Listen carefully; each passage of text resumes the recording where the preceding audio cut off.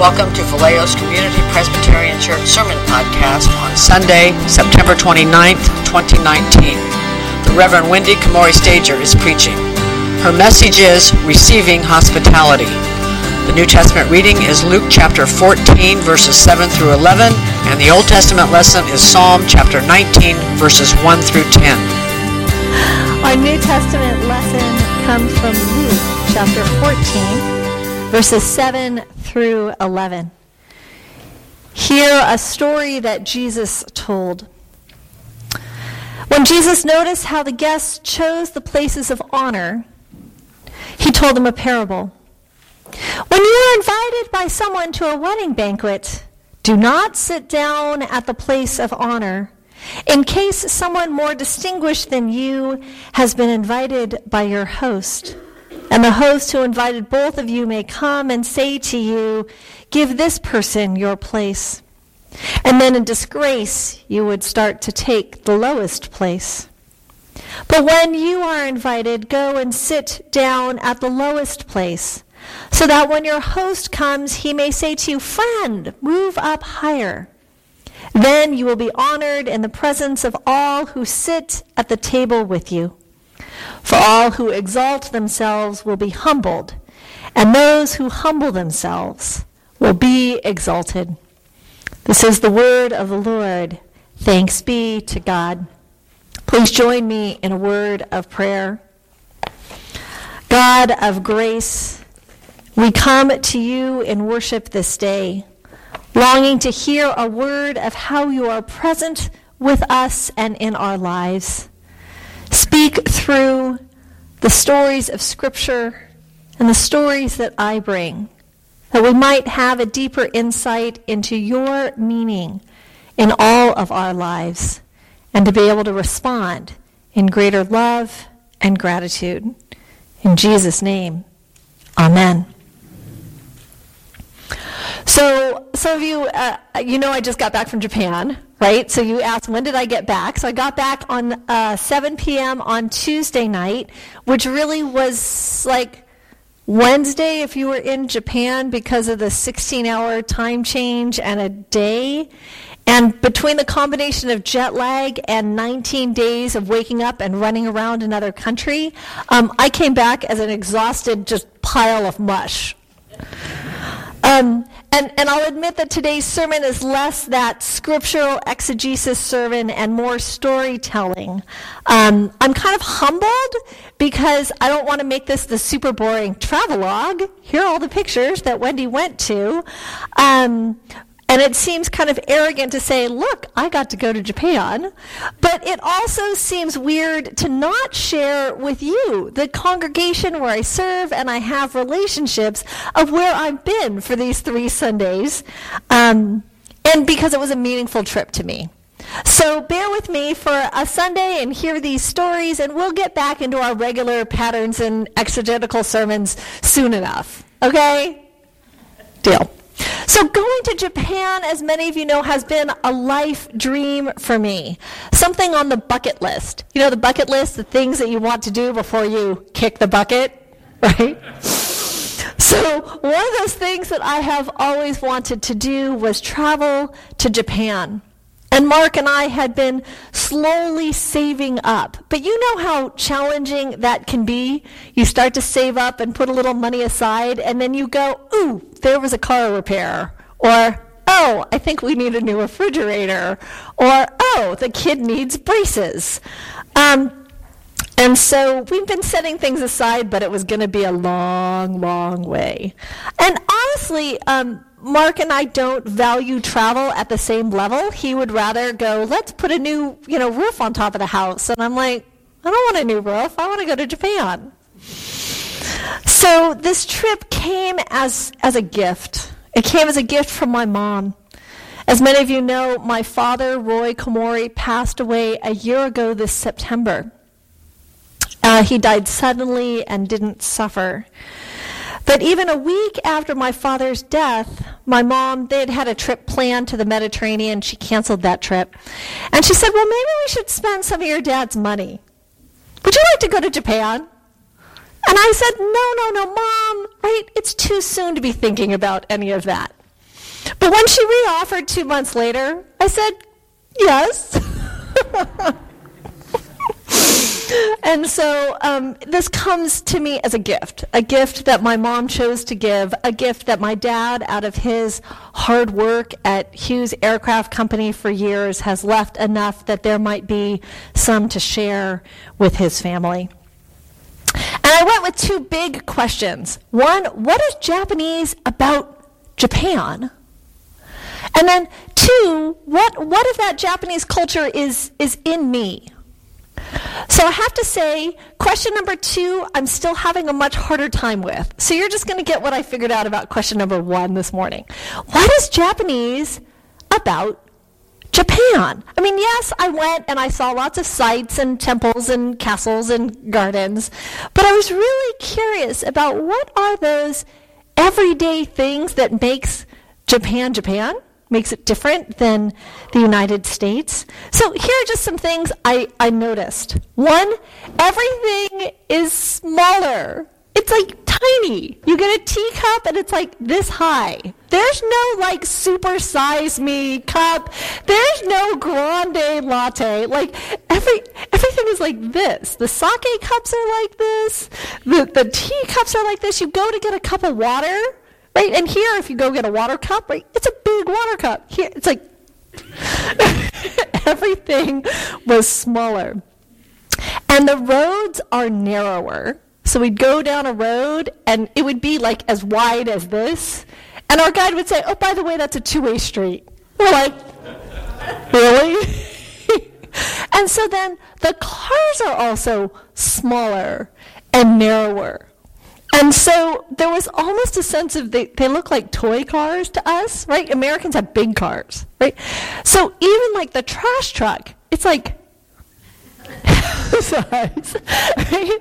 The fire trucks, the delivery trucks, everything is like narrow and small, and they have like little teeny tiny tires on them. And Mark especially, Mark likes looking at trucks and gadgets, and he's like, they're just so cute. I want a cute little truck to take home. And I'm thinking, yeah, it would get mowed over here in the United States. Another thing I really noticed is that personal cleanliness and responsibility is a huge value. So first of all, no restaurant will give you a large paper napkin. You do get a small, square, like moist towel to wipe your hands with before you get a meal. But you don't get like a napkin that you would like fluff out and put on your lap. So if you make a mess while you're eating,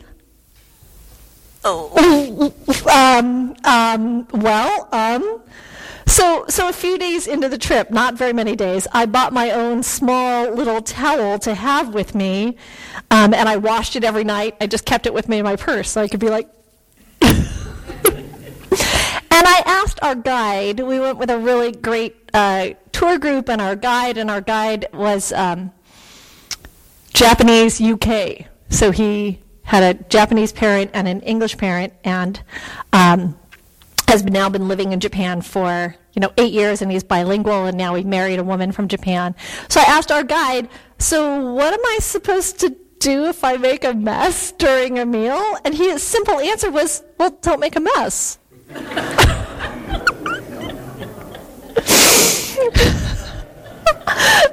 Okay. And I witnessed this 5-year-old boy on the subway. He was getting off the subway with his mom, and the subway stops are not very long, and so you just got it. But he ran back because he had left a scrap of paper. I mean, I want to say it was smaller than a hole punch. And he's like, oh, sorry, Mom. And he runs back and he gets it and he shoves it in his mom's purse.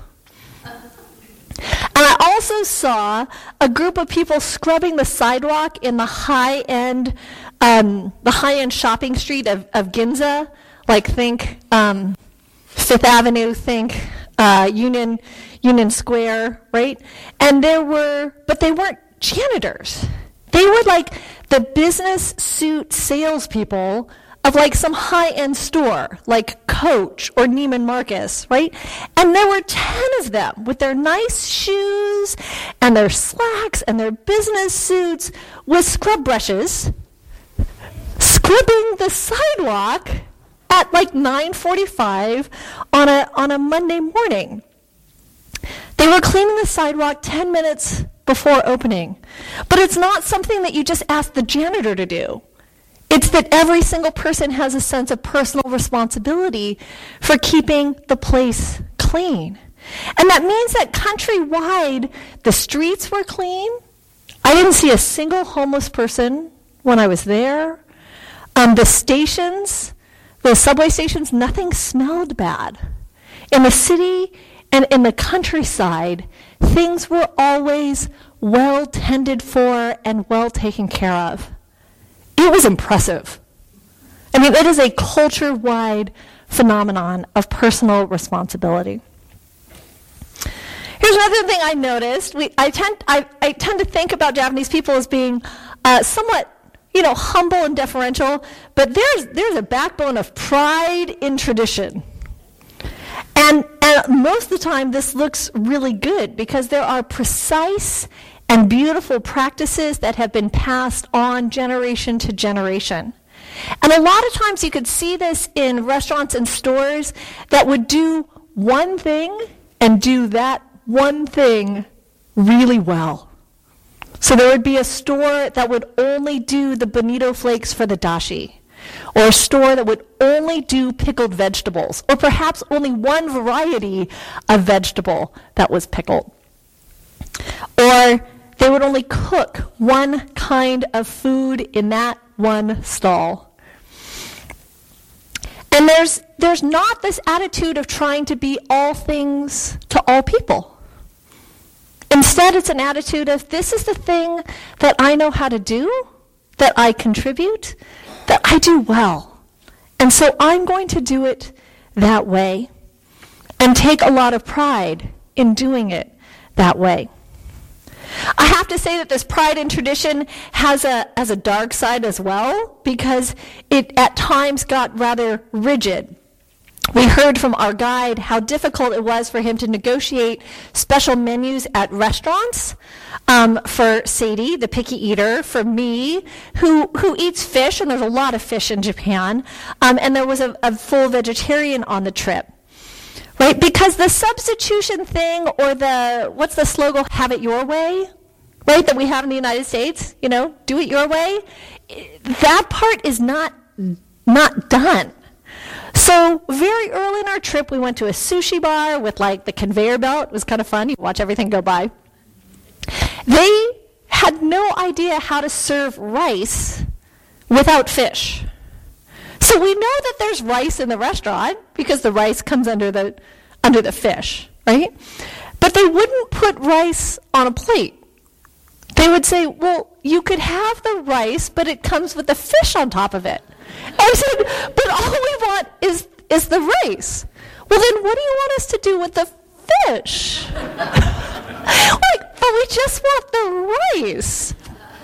And they're just looking at us like, you have got to be kidding. And we had a different guide that day, and he was like, I'm going to bat on this one.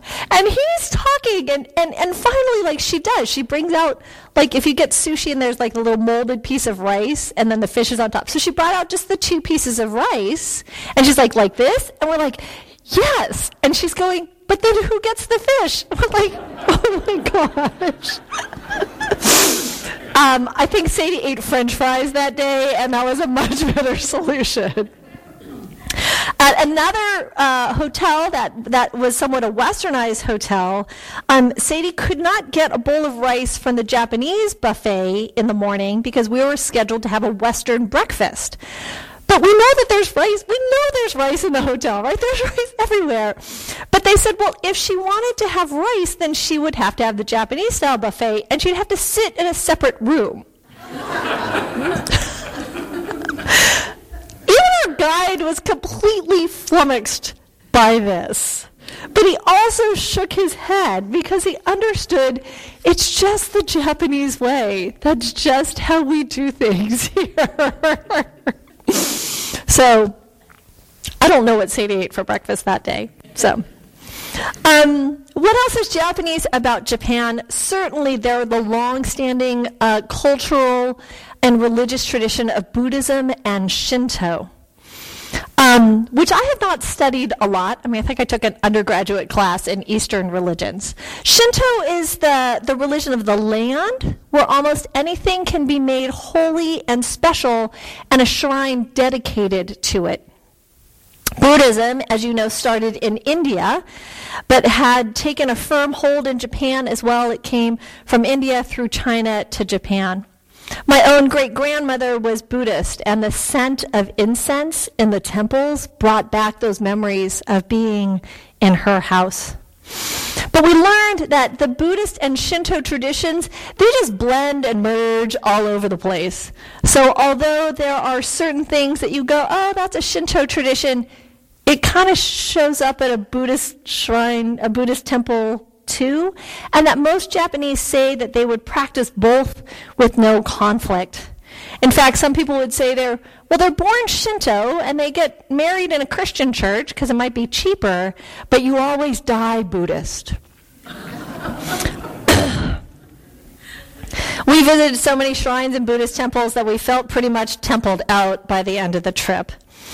But I did learn that religion and spirituality is in decline in Japan as much as it is with Buddhism and Shinto, as well as Christianity, because I visited and confirmed with the Christian churches and the pastors that I was there who were lamenting aging congregations, struggling with declining membership. Sound familiar? Yeah. And even with this decrease in religious practice, many Japanese will still go to a temple or a shrine to seek good luck and good fortune. It's seen as part of the nation's culture rather than an individual belief or strongly held faith. It's just it's like what you do, right? You go and you seek good fortune, you go on the holidays. The last thing I want to talk about, what's Japanese about Japan, is the politeness and the hierarchy. I think that's in part why, 4 weeks ago when I picked this scripture, I was thinking about places of honor and ranking. So we learned that very much it was like the emperor, and then the sort of the warlords, and then the shogun underneath them, and then the merchants. And so there's a lot of hierarchy in all structured throughout Japanese society. And so it matters who's of higher rank. It matters in houses where the more special places are. So you take off your shoes before you get in the house, but then there are special shoes just for the bathroom. Like, okay. It took me a long time to get that one. I'm not sure I got that one by the end of the trip. And that this hierarchy also shows up in levels of politeness. I did not know that saying thank you could be so complicated. In Japanese, thank you would be domo arigato gozaimasu. But sometimes it's domo arigato. But sometimes it's arigato gozaimasu. And sometimes it's simply domo. And sometimes it's simply arigato. And then in Kyoto, they have a different dialect, so it was okini. And Japan is a very polite culture. So when you say thank you and you bow, you don't just say it once. It's not just like thanks. It's like, oh, thank you. Oh, thank you. So, oh, no, thank you. And shown as those signs of appreciation. Our guide tried to express some of the nuances between the domo and the domo arigato, but basically it comes down to the level of relationship, the level of formality, and who's thanking whom in terms of who's of higher ranking and who's of lower ranking. Given that we were foreigners, our thank yous were accepted even if we were a bit informal and we totally messed with the hierarchy because we didn't know where we fit. But there is something about receiving hospitality and being on a trip where other people are feeding you and other people are hosting you in their inns and bed and breakfasts, and somebody else is translating for you, or even just trying to make a purchase that takes it takes a lot of help, even just to figure out, like, how much is this, and what are all the coins that I'm trying to figure out? And they would say, oh, here, and I just put out my coins, and they'd be like, okay, this one, this one, this one, this one, and this one. Is that okay? I'm like, yes. Thank you. Just take those. That traveling is a little humbling in that way. So I did find myself saying, thank you very much, thank you so much for all your troubles. And even if I didn't know the difference, I was making my best effort to try to acknowledge, and I would err on the side of greater thank you, right? Domo arigato gozaimasu, and certainly would say it more than once. But to not let that repetition of thank you again, thank you, to lose its intentionality. For indeed, that thing about Japan is there's that whole culture of politeness and gratitude. And it has some beauty to it. There's even that politeness and gratitude when you're driving. That if you come to an intersection and you're not sure who got there first, the intuition is to say, no, you. How different is that in the United States? Where you're like, hi, right? Right? That there is a sense of deferring to somebody else. And we're going to share. We're going to share the road. And so it's a piece of Japan that I want to bring home with me and certainly wanted to share with you. It goes across cultures, this concept of being grateful. And so it's a day where I say, domo arigato gozaimasu for my mother's gift. I say, arigato gozaimasu for my dad's life. I say, domo arigato gozaimasu for the church leaders and the staff who kept things going here while I was gone, and the privilege to be able to go. I say, domo arigato gozaimasu for the experience, for some really good Japanese food. Domo arigato gozaimasu for the chance to be home again and to sleep in my own bed, to have a napkin, and to have people who can accommodate special diets without looking at me like my head just came off. And I say, domo arigato gozaimasu to God, who is indeed God of the whole world, for whom we can have these kind of adventures. And I encourage us all to walk through the world with a spirit of thankfulness. Thanks be to God. And the people say, Amen. You have been listening to Community Presbyterian Church Sermon Podcast. To learn more about Community Presbyterian Church and its ministries, come visit us at 2800 Georgia Street in Vallejo, California, or visit our website, cpcvallejo.org. You can also email us at cpcvallejo@sbcglobal.net. Have a blessed day.